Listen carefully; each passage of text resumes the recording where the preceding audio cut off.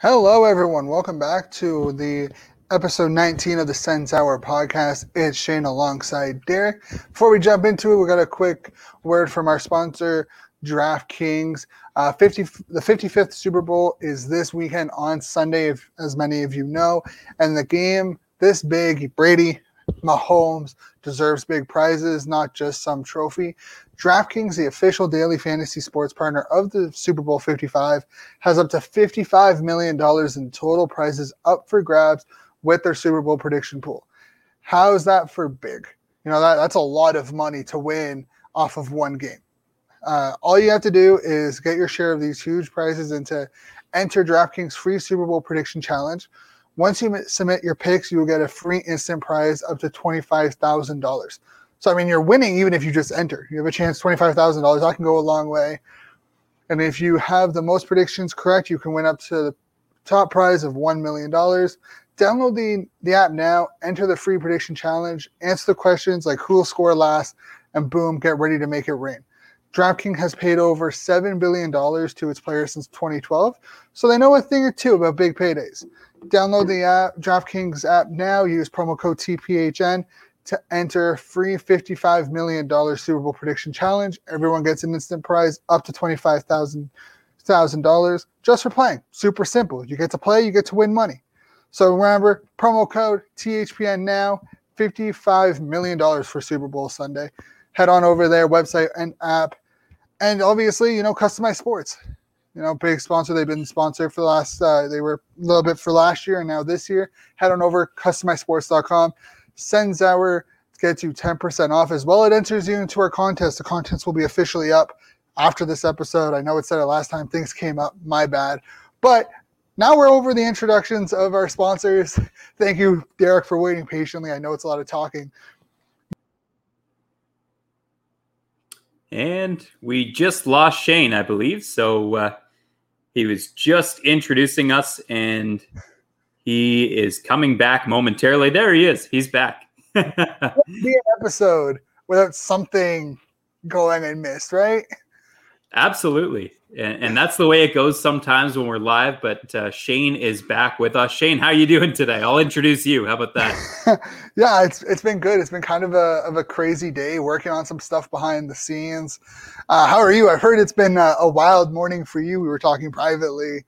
Yeah. I believe it's been calmer than your morning. That's for sure. Yeah, no doubt. I'm dealing with a little bit of a sickness right now. So if my voice sounds off or sounds worse than it normally does, that would be why. And I'm anxiously awaiting some test results to hopefully show that it's something other than COVID. But my optimism levels aren't nearly as high right now. So yeah, rough morning. Yeah, hopefully they're higher than the optimism level around the Sens fan base after the last couple of games. I will admit, after the shaky start to begin the game, which you can argue Hogberg had some misplays, especially the Draisaitl goal where he lost the net. He kind of calmed down and after the first period. But man, it's been a rough 9 games for the Sens. Oh, man. Starting with goaltending, first and foremost, it doesn't matter who's in the net, whether it's Murray or Hogberg. There's been some very forgettable moments in the crease for the Ottawa Senators in these past 9 games. It's been ugly. As you said, though, Shane, Hogberg did bounce back nicely, which was good to see. I thought he lost his composure a little bit on that fourth goal that Draisaitl scored. As you said, he ended up on the side of the net. He wasn't even in the net. He basically gave up the whole glove side. It might have been, actually it was blocker side he gave up. But he gave up the whole net to Draisaitl and got intimidated by the big German moving forward with the puck. But it's been forgettable, to say the least, in the last 9 games. Yeah, to give Hogberg some, not to defend him on that play, it looks like he just lost where he was in the net. But I've said it before, I was saying it on Twitter, this looks like a team with a whole new decor outside of 2 guys. And you can add Riley because he finished the season in Ottawa, where they haven't played together a lot. And it's like pretty evident that the goalies don't trust the defensemen to make the proper plays, and the defensemen don't trust the goalies to make the save. So you have goalies cheating, thinking that we're going to get beat to the wide side, and then you have players cheating, trying to help out the goalie because they don't think the goaltender will be able to make a save. It's a whole lot of messed up right now. Yeah, the old saying goes, you win as a team, you lose as a team. So, I mean, we could all sit here and point the finger at the goaltenders because, the goals against has not been acceptable. But the truth is the whole team has not played well in front of the goaltenders. I mean, the play that Coburn made last night was unexcusable as well. It was, he just let Puljujarvi basically walk through him and get a huge rebound opportunity to put it in the empty net beside Hogberg. So, I mean, we could point the finger at Hogberg and Murray, but we could also point at the defense, and we can also point at the forwards who are trying to, contribute defensively as well. So it's just been a poor team effort overall for the Ottawa Senators through the last 9 games. Yeah, and I mean, at least it was 4-2. I know we talked a little bit of this on Twitter, and I'm going to bring it up. Timmy Stützle going down and blocking that shot in the third period. I know you're not a fan of it in a regular season game, but personally, I think that's exactly what you want to see in a way that things haven't gone. It's not like we're getting the bounces. Friggin' Watson deflects the puck for the 4th straight game where it's gone off our own player and into the net. I don't know. I feel like something like that, it shows that his willingness to compete day in, day out, no matter the score. Obviously, it would have sucked if he got hurt. But then he goes out and scores a goal. Yeah, he bounced back. It seemed like, I was worried about a break because I know from playing hockey, you get hit on the laces where he got hit. I mean, that's just one of those spots where there's no padding at all. But going back to what I said on Twitter, and that's the thing, I guess on Twitter, when you say things, it can get, misconstrued a little bit or misread. I didn't mean to come across as I don't want to see him blocking shots at all. I just meant that the positive reinforcement that he got from Coach DJ Smith was huge when it pertained to the shot blocking, but not nearly as big when he's out there scoring goals or creating offensive opportunities. Of course, you want to see all your players buy into the mentality of blocking shots.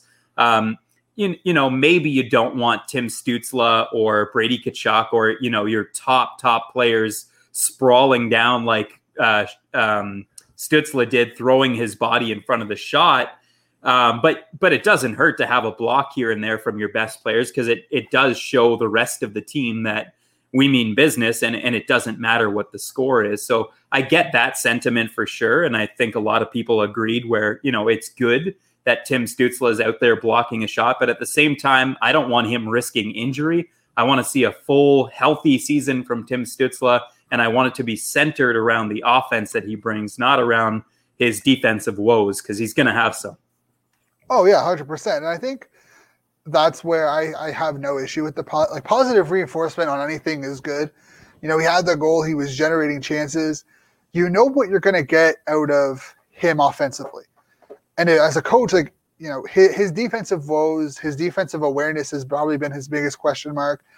We saw it improve in in the World Juniors with Germany. You want to, if you want to give him, you're doing really well on the defensive side. I don't see it being an issue. After one goal, I think he only got one goal. He didn't get credit with the second assist. No. For the Paquette goal. It was Watson. He wasn't even on the ice.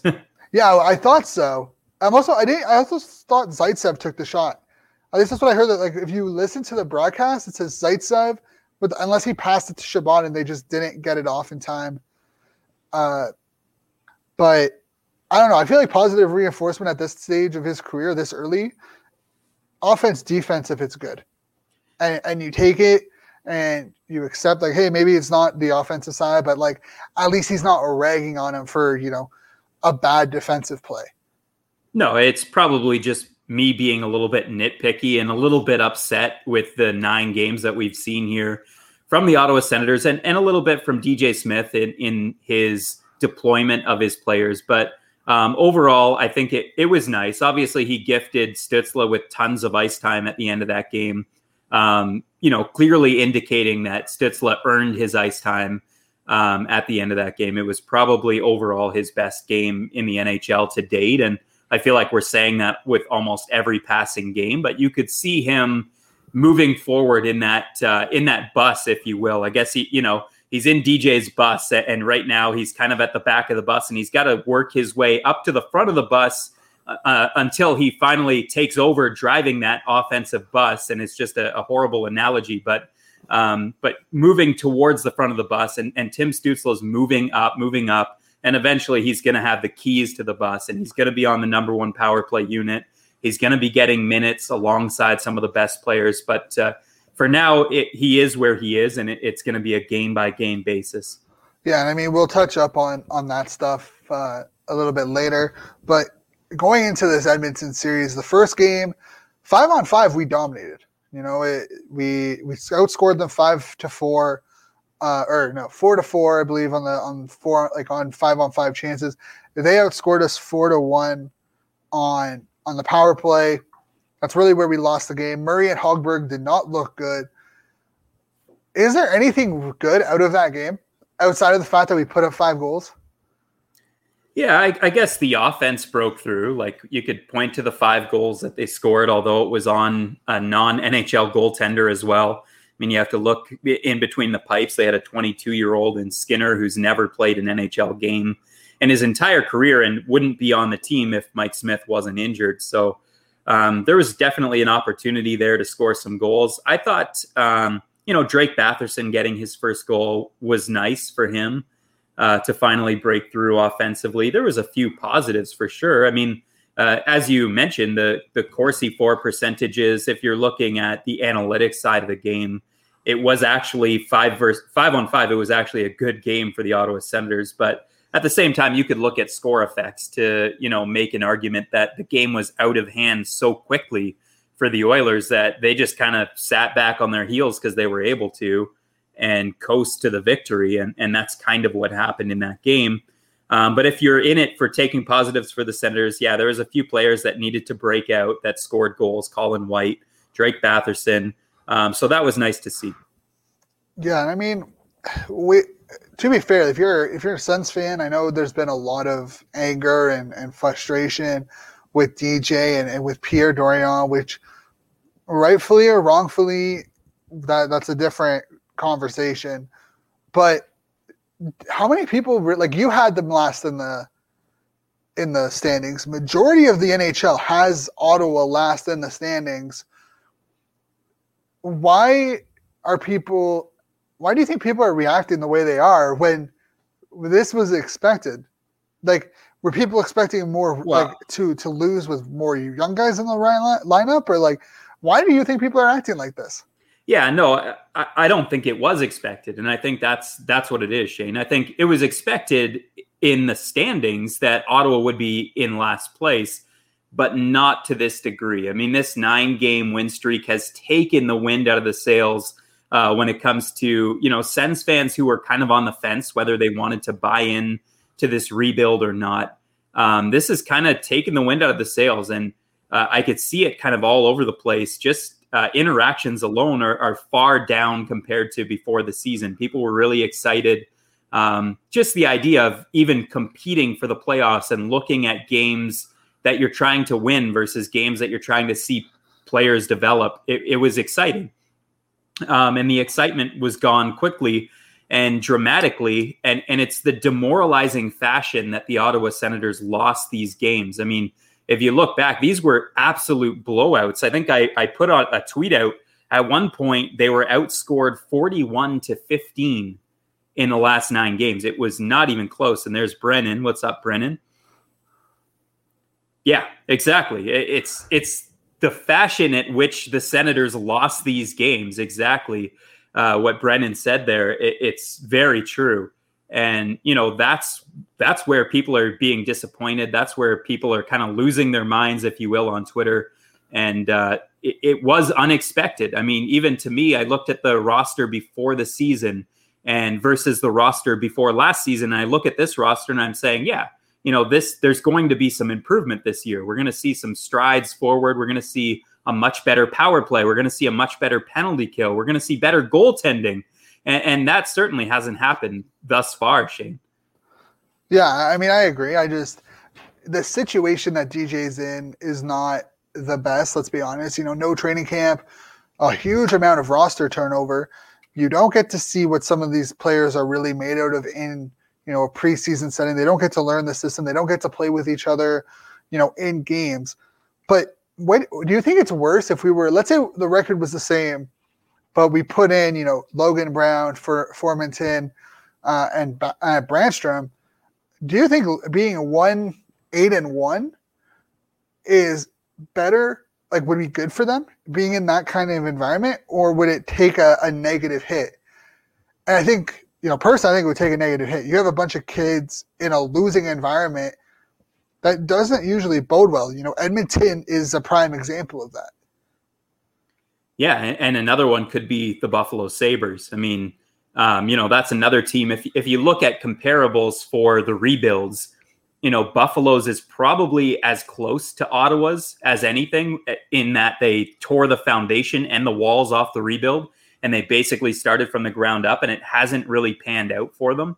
Even though they've had luck with draft picks, they had a first overall pick, they had a Jack Eichel, they had a Rasmus Dahlin, and it just hasn't really panned out over there. And it could be the same thing here, and it could not be. We don't know yet. We have to see it through. But going back to your question, is it bad for these kids to be in this environment? Yeah. I mean, it's bad for the players that are here. It would be bad for, Erik Brandstrom, who's about to come to Ottawa. It would be bad for Logan Brown. It's bad for everybody to get used to that losing environment and to be in it. And it's not just losing, it's that demoralizing fashion that they're losing in. I mean, it would be totally different if these were 3-2 games and they were in the hockey games. And that's why it's crucial for a young team to have a goaltender that's able to bail them out. Right now, they desperately need a goaltender to bail them out. And I'm not sure what the answer is. I agree. I think the goaltending situation has been flaky. I've been on the boat of giving Hogberg a couple of starts in a row, just like you did at the end of last season. He got on a roll. They started playing with confidence. The lack of finishing ability they could have had a better record than they did. He was 5-8-8, and you can make an argument that 8 of those games, like he only really had one bad game, and that was against Pittsburgh, where it was like 5-1, and like Malkin scored there was 3 goals within the first 5 minutes. But we can talk. The Edmonton thing was a debacle.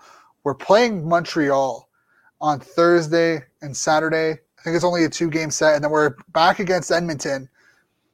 People are saying put Decord in net against a team that has made Holtby and Demko look like AHL goaltenders. I don't see the benefit of putting Decord in against that team. Yeah, I see your point, Shane. I do see your point. I think I argued your point probably on Twitter. And said, what? They have to shake something up. They have to try something new, because right now Murray has no confidence, and Hogberg is playing in front of a defense with no confidence, and he doesn't look very good.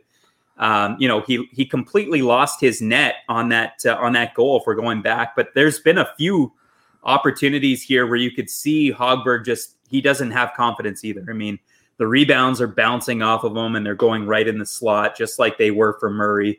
So they're playing against each other. Exactly what you said. The defense and the goaltending, they're playing against each other right now, and it's not a good situation.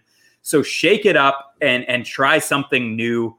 Why not bring in Joey Decord for a game? Bring him in for one game. If it doesn't work out and you end up with an 8-1 loss against the Montreal Canadiens, you were probably going to lose 8-1 if Murray was in net, or if Hogberg was in net. And I don't think it totally destroys Decord's confidence when you have this history, this 9-game history of basically the exact same performance. So to me, it's like, why not just shake it up, try something different? If Decord if he comes in and he lets in 4 goals and the Senators are close, like it's a 4-3 game, I mean, that's a huge uplifting bit of confidence that the team needs right now, because DJ said it himself. This is a fragile group. Yeah, and I mean, I think the veteran, and he said it yesterday as well, the veterans are being propelled by the young guys, and we're going to see more young guys in, and we'll talk a little bit more about it after the break, but we'll continue previewing the Montreal series. This team is not primed to make noise against Montreal. Price has a winning record over Ottawa. Jake Allett has a surprisingly good record last time I looked against Ottawa. I would not I expect Ottawa to get demolished against Montreal because Montreal just looks, like the best team in the Canadian division right now. Yeah, I've watched Montreal play this season, and I've been extremely impressed. I mean, before the year, I told you I didn't believe in some of the offseason changes that Montreal made. Now, having watched that team play, that's the best team in the North Division. I'm willing to say that with confidence. All the underlying numbers will speak to that as well. They're a team that's always been very good analytically. They possess the puck really well. They take care of the puck well. They have great goaltending. They have great defense, and their forwards are just extremely fast. I mean, if you're playing Coburn and Goodbranson against Montreal, they're going to beat them every single opportunity. And they're playing with the most confidence I've ever seen that group of players play with. And added to the mix is Tyler Toffoli, who's lighting the league on fire right now. He looks absolutely sick. I mean, it's disappointing that Ottawa missed out on him in the offseason because he's just tearing a new one into the Vancouver Canucks, and it was fun to watch. Yeah, I mean, to be fair, Toffoli has 1 goal. He has 8 goals against the Canucks and 1 goal and 1 assist against anyone else. But, I think just that's just a time thing that'll come. But like I said, when we had our season preview discussion about, where we think teams are going to rank, I did say that Montreal really depended on Suzuki and Kotkaniemi on if those 2 guys would be able to take that next step. And both of them, especially Suzuki, has taken that next step.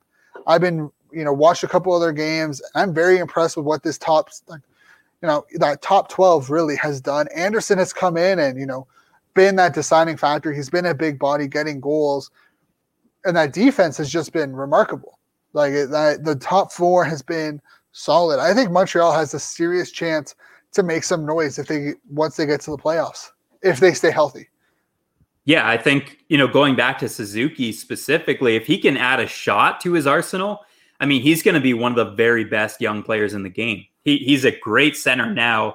He's got great playmaking ability, great speed. If he adds a shot, he's going to be even more dangerous. I think that's something that Montreal will probably want him to work on. But they have a very good team. If you're Ottawa and you're looking at the underlying numbers going into this 2-game series against the Canadiens, you probably don't even want to look at it. You just got to focus on winning a shift. I said it last time we talked, but focus on the really, really small things, and hopefully incrementally you can build upon that. But you don't want to look at the underlying numbers going into this matchup because they quite frankly do not favor the Senators anywhere. Yeah, no, I mean, I think that the top line, if it stays together, or the top 6 of, Tkachuk, Norris, Batherson, Stützle, White, Dadonov, if that top 6 stays together, even if put Paul in there, whatever, if they can get some consistent offensive zone time, because one thing I will admit, Montreal's defense and Montreal's defensive zone kind of scheme, they like to chase the puck a lot. But the thing is, they can, they're fast enough that they can get to the puck before you. If they can win some of these 50-50 battles and get the puck moving in the offensive zone, they can get the goalies going side to side. They should have chances. And I think Tkachuk being in front of the net, he's going to get under the people's skin.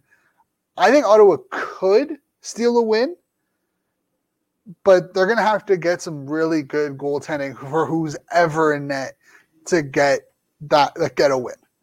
And that's been another issue for the Senators early on in the season is winning puck battles. You mentioned it here, the 50-50 puck battles, but they have so many younger players that are just physically not mature yet.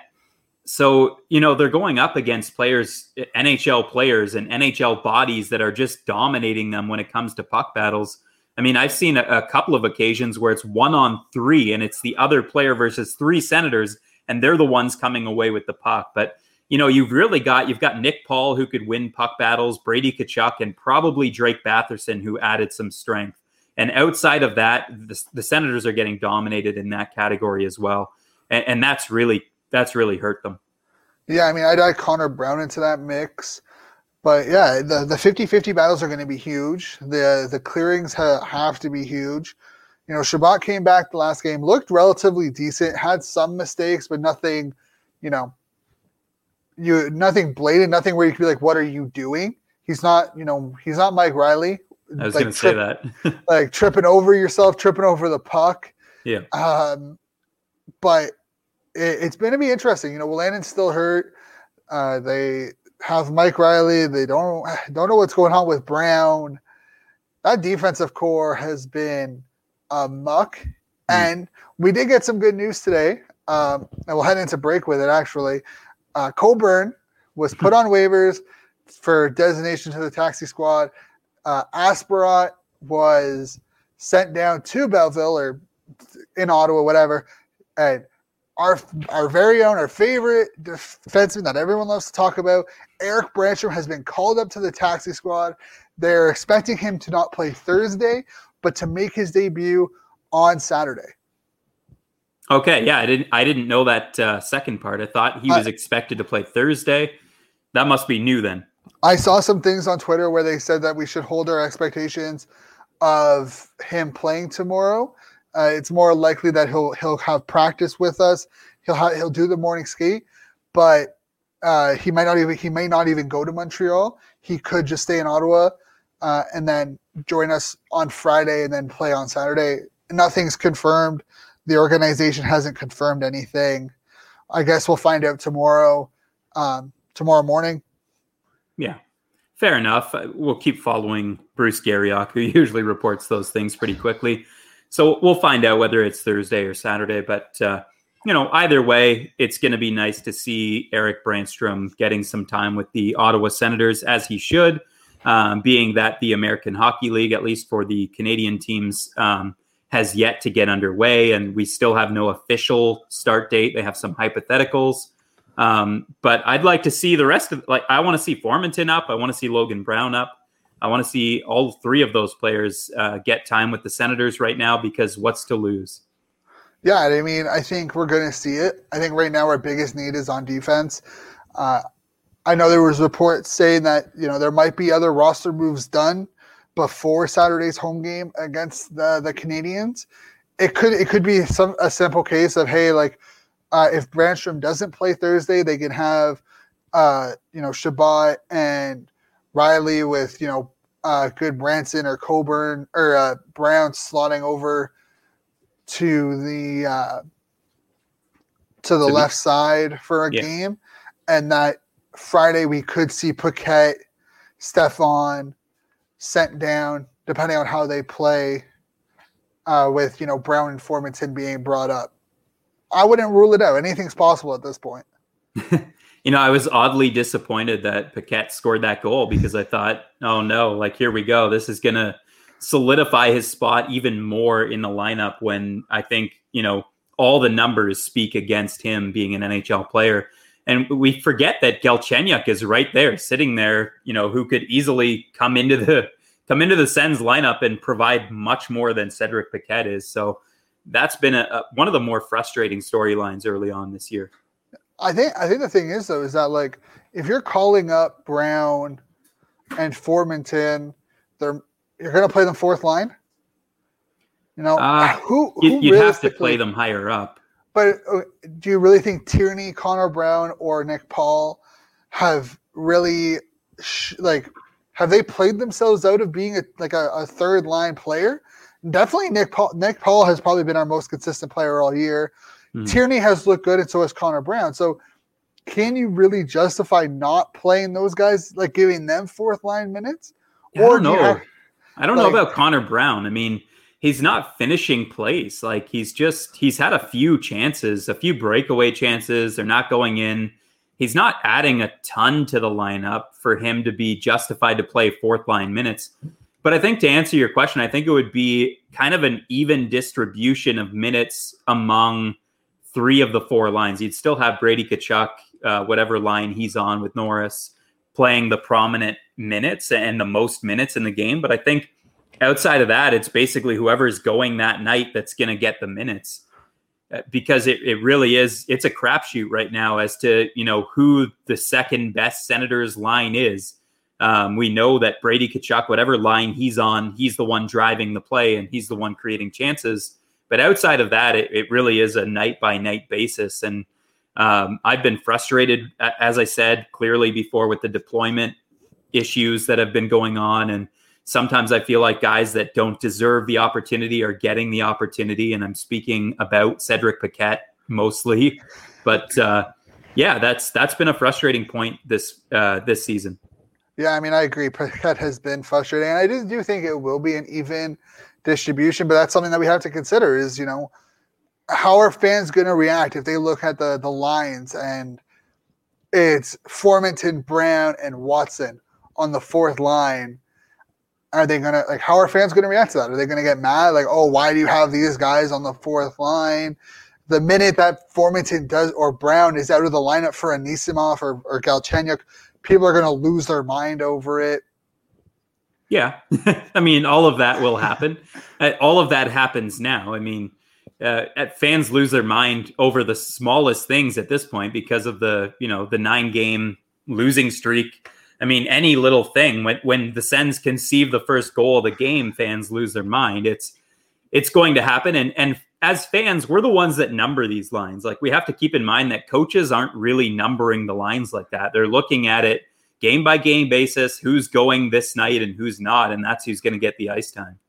Yeah. I mean, very rarely now do you see it. Obviously there's a big indicator, on the competitive teams, there's a big indication of, this is our top six, this is our bottom six. But on those teams, if you look at Tampa, they rolled 4 lines, including Paquette. Paquette did have some good chances and had playing time with Tampa. So maybe DJ is looking at him with a little bit more of a leash.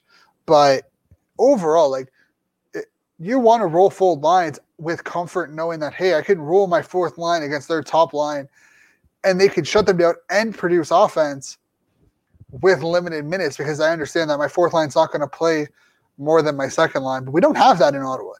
We literally have line 1, which is Brady Tkachuk, and then line 2, 2A, 2B, 2C at this point, because we don't have a clear indication on who's the best players for which roles. No, it's not clear in Ottawa, that's for sure. That's one of the murkier things. And that's what this season's about. It's about finding out, who's going to be your players, who's going to step forward and be your second line, and who's going to be your third line. And defensively, who's going to be a defenseman on this team aside from Thomas Chabot. And we're still asking the question in net. I mean, who's the number 1 goalie on this team? We have no idea. Right now we have 2 number 4 goalies because they've been that bad. I mean, they're playing like ECHL goalies right now. So we're still looking for a goalie. We're looking for a second line. We're looking for a third line. We're looking for guys that are willing to step up and play a role and establish themselves. And I'll say that some of the young players are doing a good job at doing that early on. I think, Brady Tkachuk's had an excellent start to the season. He's driving whatever line he's on. He's driving it. He's taking the puck to the net. He's Brady Tkachuk. We know what he is. But outside of Brady Tkachuk, there's very few players that we could say we know what they are in the NHL. I think we're still learning about the rest of the team, and that's been the biggest problem. Yeah, 100% agree on that. But with that being said, we're going to take a quick break. We're going to hear from the Blue Nose podcast again. Fantastic guys. And when we're back from the break, we have some interesting news with TSN coverage with the Sens diminishing some more. We talked about the Branstrom. We'll kind of talk a little bit more about that, as well as the Coburn stuff and, possible trade bait going on right now. So stay tuned. We'll be right back. And now, the starting lineup for your Blue Notes podcast. Tom Franklin and the man called Wags. Hello and welcome to Blue Notes. I am one half of your Blue Notes team, Tom Franklin, joined by my teammate, the man called Wags. and we are your home for St. Louis Blues coverage on the Hockey Podcast Network. And that includes expert analysis, whether it's at Enterprise Center. When you're fighting for spots for the playoffs, 1 or 2 points could make the difference. And we'll be looking back at games like tonight here at Enterprise Center as lost opportunities. Or at home. Penalties, that was a big piece. You know, you're wearing down some of your best players because they're out on the ice for so many penalty kill opportunities. Just a complete breakdown. Blues first round pick, Jake Neighbors. Braden Chan texted me, and then the head coach, Craig Berube, reached out as well, and Ryan O'Reilly as well. And then the next day, on day 2 of the draft, Tarasenko FaceTimed me, so that was pretty cool. So. And we're the only hockey podcast in the Hockey Podcast Network to have a Hawaiian hockey correspondent. The Hawaii Blues fan, Guy Bensing. In true Dan Kelly fashion, Dan Kelly says, F you, Keaton. I know who's the starting pitcher for Game 4 of the World Series. You damn well know who the starting goalie is for Game 4 of the NHL season. And then walked away. And we have a musician, too. Not only is he responsible for this fat beat you're listening to right now, but he has also performed absolute works of art. And it seems to me you played the game with a candle to your ear, never wanting to leave the ice when the pain set in. So check out Blue Notes wherever you get your podcast from. New episodes every Monday and Thursday. I'm Tom Franklin, reminding you to not be a chump, listen to Blue Notes, and always play to the whistle. A reminder that you can follow Blue Notes on Twitter, Facebook, and Instagram at Blue Notes Pod. I'm the voice of the Blues, Tom Calhoun. And we are back. Amazing guys over at Blue Notes. Remember, Customized Sports. Head on over there, customizedsports.com, 10% off when you use promo code SENSHOUR, and you can get yourself a custom Timmy Stützle jersey with the amulet. You can get a Brandstrom with the amulet and Hogberg, or if you're a fan of any other team that has a player with those kind of additions, because I can't find the proper word right now for that player's name, you can get them no extra charge. Fantastic company. But we're going to continue this episode. We're in the last half hour, last half stretch. Big news out of Ottawa today. Brent Wallace, Wally Vision himself, has somehow, some way, out of left field, been let go from TSN, is my understanding. 23 years working for TSN, and they've just let him go. I mean, what is that? I'm very confused. Like, why now? Like, I know we talked about this like privately and whatnot. You brought up, physical year. I don't know. I feel like this is just so far out of left field that, like, did something happen? It's bizarre, to say the least. I mean, maybe we'll try to get Wally on for an episode, and I know he probably won't disclose anything, but it is kind of odd, and it sucks. I mean, Wally was great, especially this season when there's no media or cameras allowed in the building. I mean, he was up there filming on his iPhone for all of us to see, especially in training camp. It was awesome. I mean, and he covered the Sens to a T. I thought he did a great, honest job for many, many years. So much respect and appreciation to Brent Wallace. Yeah, like when I saw it on Twitter, like I saw it pop up because I was following him. Like I have the notifications set for whenever he tweets, because he's my favorite. He was my favorite Sens insider this season, and it's crazy. Like I was not expecting it this morning, and so we lost. Haley for someone, because I made a post being like, TSN's coverage has gone downhill. Ian Mendez leaving, which I think was more of his own choice by the sounds of it than it was like anything with TSN. Oh yeah. But then Brent Wallace, being laid off, whatever the case may be, our TSN coverage has dwindled drastically. That's a lot of credibility out the window. Like we have Bruce Garriock, who he doesn't even work for TSN. He works for Post Media. Yeah. Who unfortunately doesn't have the greatest relationships with this fan base. Well, we talked to the guys at Locked On before, and famously they were Bruce blocked, as many people on Twitter are, but I won't say anything bad about Bruce. Like he gives us the news, and he's good at, reporting things live as they happen. But you're not wrong in that, the relationship there with the fan base isn't necessarily the strongest. I think it was very forthcoming when he expressed some of his personal struggles, I guess, on Bell Let's Talk Day.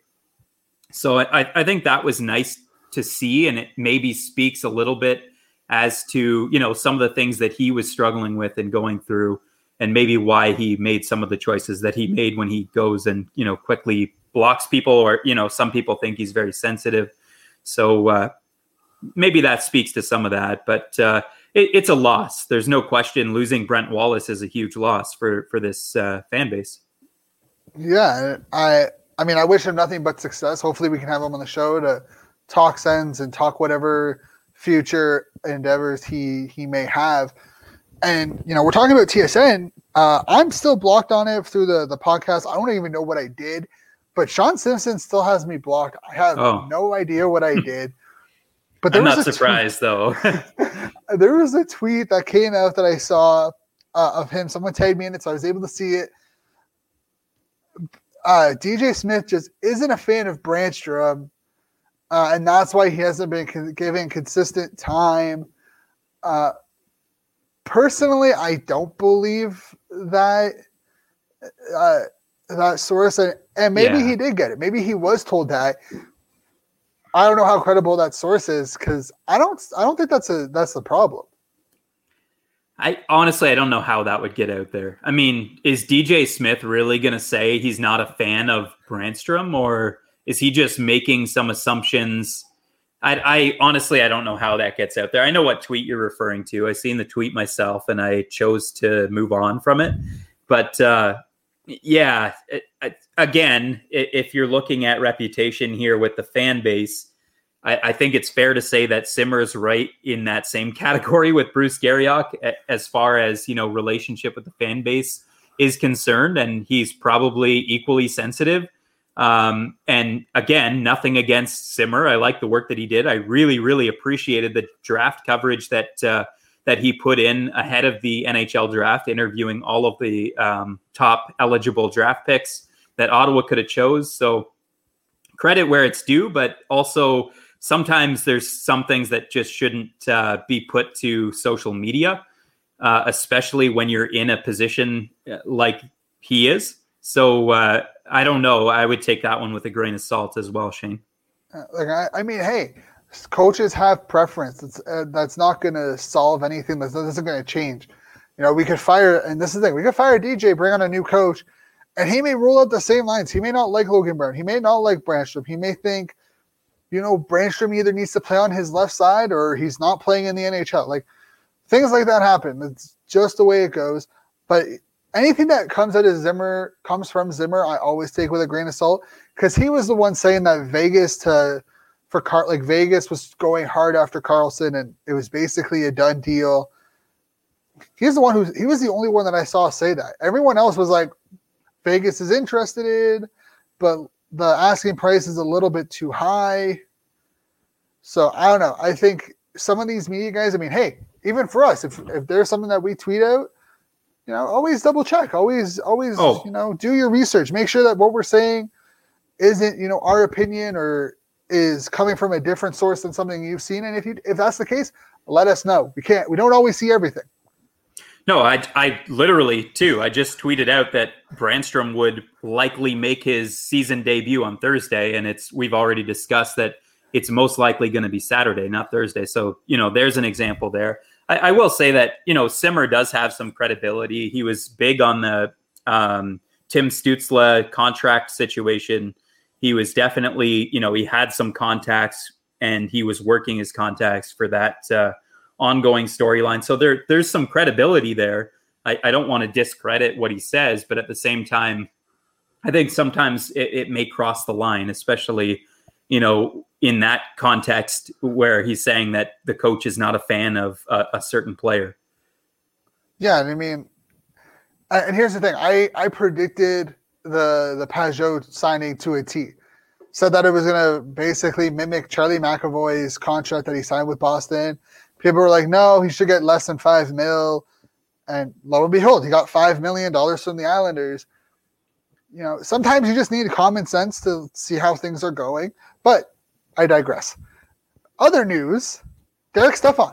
Apparently he's on the trade block. There are reports coming out that Derek Stepan, he might be looking for a new place to play, and Ottawa's looking to get rid of him. Well, that was quick. I mean, 10 games into the season. But, I don't know why Ottawa acquired him. Well, I do know why they acquired him. I shouldn't say that. I mean, they wanted a veteran player to come in and kind of help coach a player like Tim Stützle. And I think originally they paired the two of them together and it just didn't work out. And I mean, Stepan hasn't been a horrible player. He hasn't been a great player. I think it's fair to say that he's no longer a top 6 player. He was not worth the second round pick that they paid for him. And I think they'll have a hard time finding him a new home if that's the case, much like they've probably had a hard time finding Artem Anisimov a new home. So we'll see how that situation plays out, but I don't know that it'll play out in Ottawa's favor, especially with the start that they've had. Yeah, and I mean, hey, we don't need to trade him.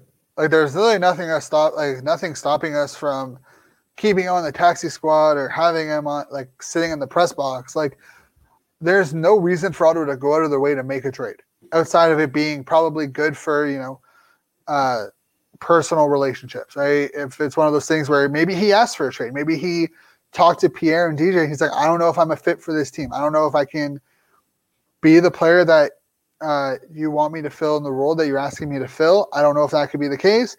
And if that's the case, hey, I respect the guy for coming out and admitting it, being like, I don't want to waste your time. I don't think I can be someone who could fill the role that you're looking to fill. We won't know the other story, but it's interesting because we've also been linked to the Vince Dunn trade talks. And we know St. Louis has their own cap issues. They have a bunch of RFAs. They need to sign Binnington to a long-term contract if they feel like he'll be their goaltender of the future. He's a UFA. And do you think there's in a world where maybe Ottawa gets Vince Dunn and maybe a Tyler Bozak for 1 year? Because I think Bozak's on may have one last year. Let me check that real quick before I continue this trade. He might have 1 year left, and in that case, it's non. But I know Vince Dunn. There's talk of getting rid of Vince Dunn.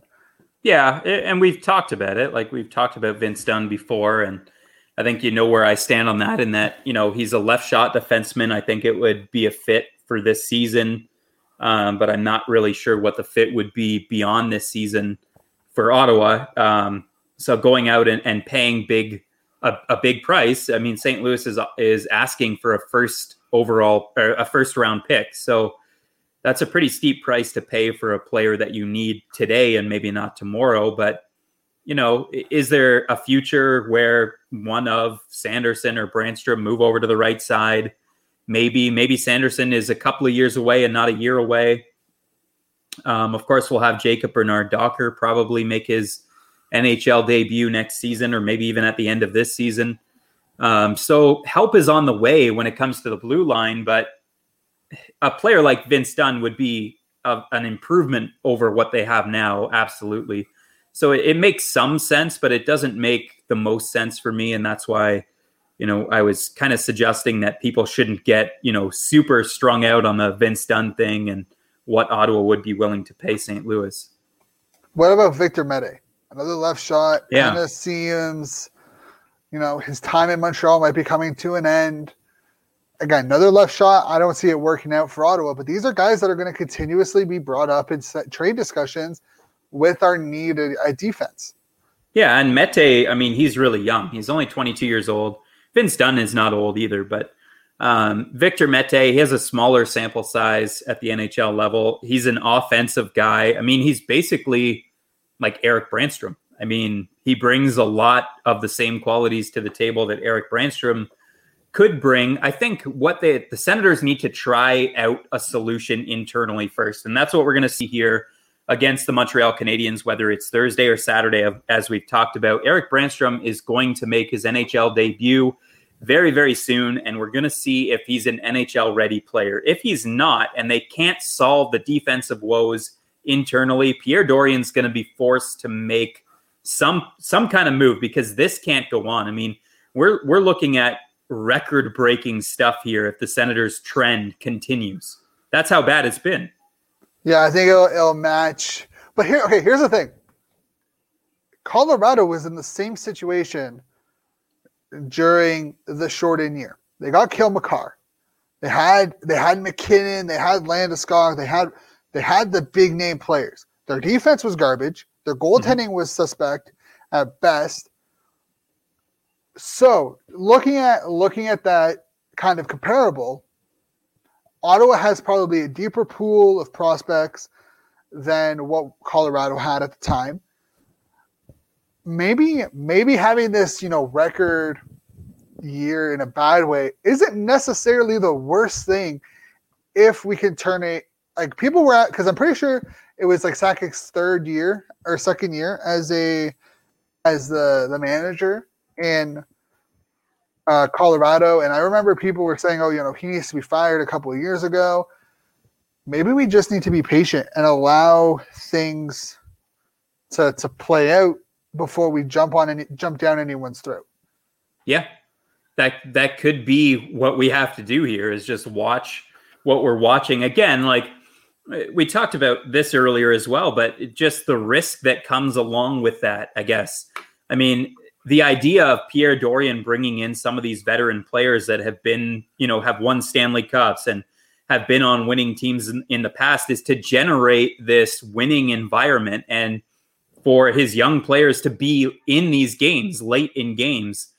And I think that's what we need to see. Like, we don't necessarily need the wins, but we need to see a team that could at least compete. Because if they get into this cycle, I mean, their development is at risk.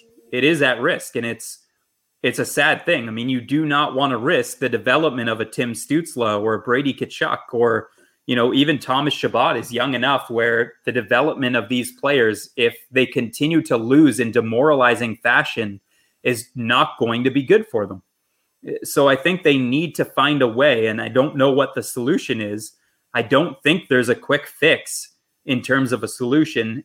Is it Joey Daccord? Is that really the solution that's going to dig them out of the hole? Probably not, because we mentioned, the defensive structure is so bad that so many things vitally need to change for the Senators to be a better team. So we need to see some improvement, and I'm not sure what the solution to that is. Yeah, I agree. And I mean, I think my thing with Ottawa in the current situation is, if you look at these teams that are competing, they all really have one thing in common: multiple top 5 picks. Ottawa only has two now, and they struggled their first couple of years in the league. You look at Tampa; they have Hedman and Stamkos. Vasilevsky, I'm pretty sure, was like 11th overall, or no, he was like 17th overall. Another first round pick. Toronto has 3 top 10 picks.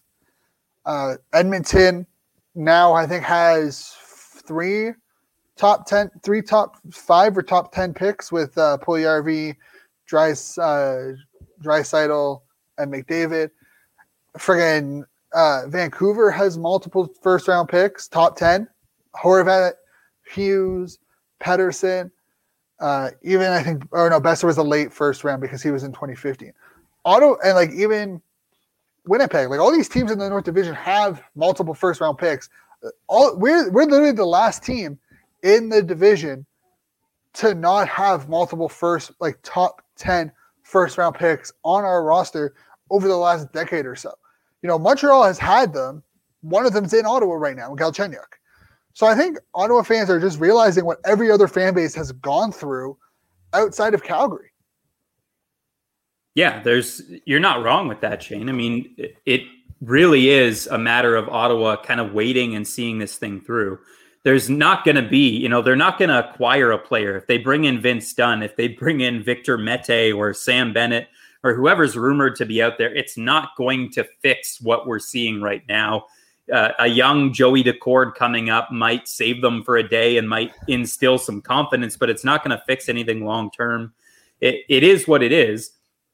They have to, try to find a system and a way of playing out of this and at least being competitive in games for the foreseeable future, at least till the end of this season. But could they benefit from a Matthew Beniers or a Brandt Clark, let's say, two players that I think would, look really good in terms of fit on the Ottawa Senators in the draft? Yeah, I mean, that's what they need to do. That's the idea of the rebuild. And it's not going to happen overnight. And even next year, I mean, you're going into next year with a lot of young players. And there will be some renewed energy once again in the offseason for Sens fans. But if we go into next year and we see much of the same thing, at what point does Pierre Dorian's job become in jeopardy?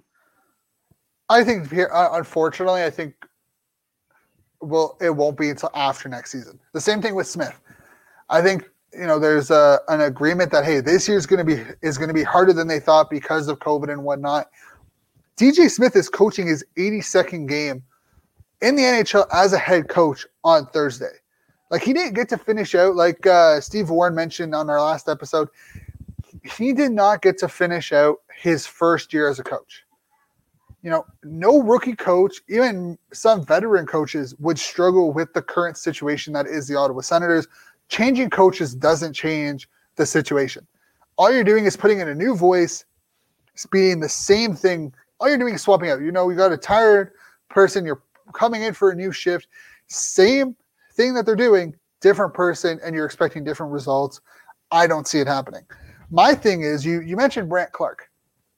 And because, the draft's only a couple of months away because shortened season, if we draft Brandt Clark, does that signify the end of Brandstrom in Ottawa?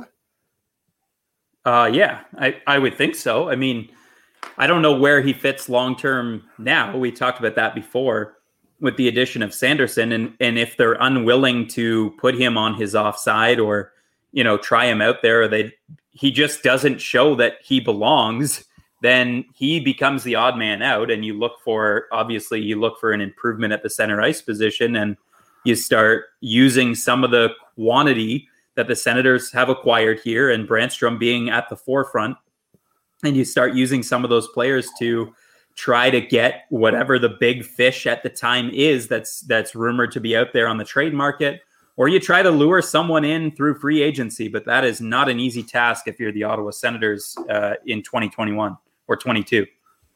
Yeah, it's going to be interesting to see what they do this offseason.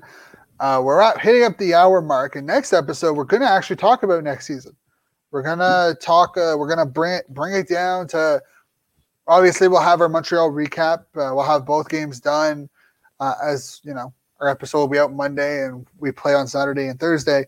But we'll also take a look at what possible roster adjustments can be done for next season. I think. It's pretty simple. You have one player gets taken off. You pick one player to take off for Seattle. You fill in the gaps on what's needed, and you make sure it's over the cap limit. So that'll be a fun little exercise that we're doing next episode if everything goes to plan. Hey, it might be hard to get over the cap. I mean, just because of how much space there's going to be there for the Ottawa Senators, that they have to do a lot of spending. So hey, you got to overpay some guys a little bit. I will say that I've already done mine because we were supposed to do it today, but things happened. And it was actually quite easy to get over the little hump of what that cap space might look like, but it's definitely hard. It's definitely trying to look at the players available where and who you got to fill, because it's not top six that we're looking to fill anymore. It's not bottom six, and you got to pay some bottom six players top six money. You got to do it. Yeah, it's going to have to be done, and you're probably going to have to front load some of those contracts that are coming up, like the RFA contracts that are on the table right now in Brady Tkachuk and Drake Batherson. You're going to have to front load some of those, and maybe you'll sign a long-term deal to Batherson. Maybe you'll instead of the bridge. I'd be okay signing Batherson to like a 6-year deal at $5 million. We don't. It's not like we need the cap. It's not like we're going to be, even at the back end of his career, we're not going to be a cap compliant. Like, we're not going to be a cap strap team unless, we end up like Stützle becomes a magnificent player. Sanderson becomes, the next big thing. Whoever we draft this year needs a lot of things need to play into the fact that we're going to be a cap strap team over the next couple of years. But with that being said, that's all for today's episode, guys. Thank you all for joining, whoever joined in during the live stream. Thank you all for listening. Remember, subscribe to our YouTube channel, share the video. Check us out on Twitter at @Sens_hour. Stay tuned. We got some big news dropping for our food lovers and our custom apparel lovers. Thank you all for coming in, and we will catch you back here this weekend with a brand new live stream for myself, Shane_Ryan97, Derek DLee075, and best of luck. Hope you feel better by the weekend, and you'll be able to enjoy some Senators hockey as much as possible. Thank you, sir. We will catch you guys later. Stay safe out there and have a good one.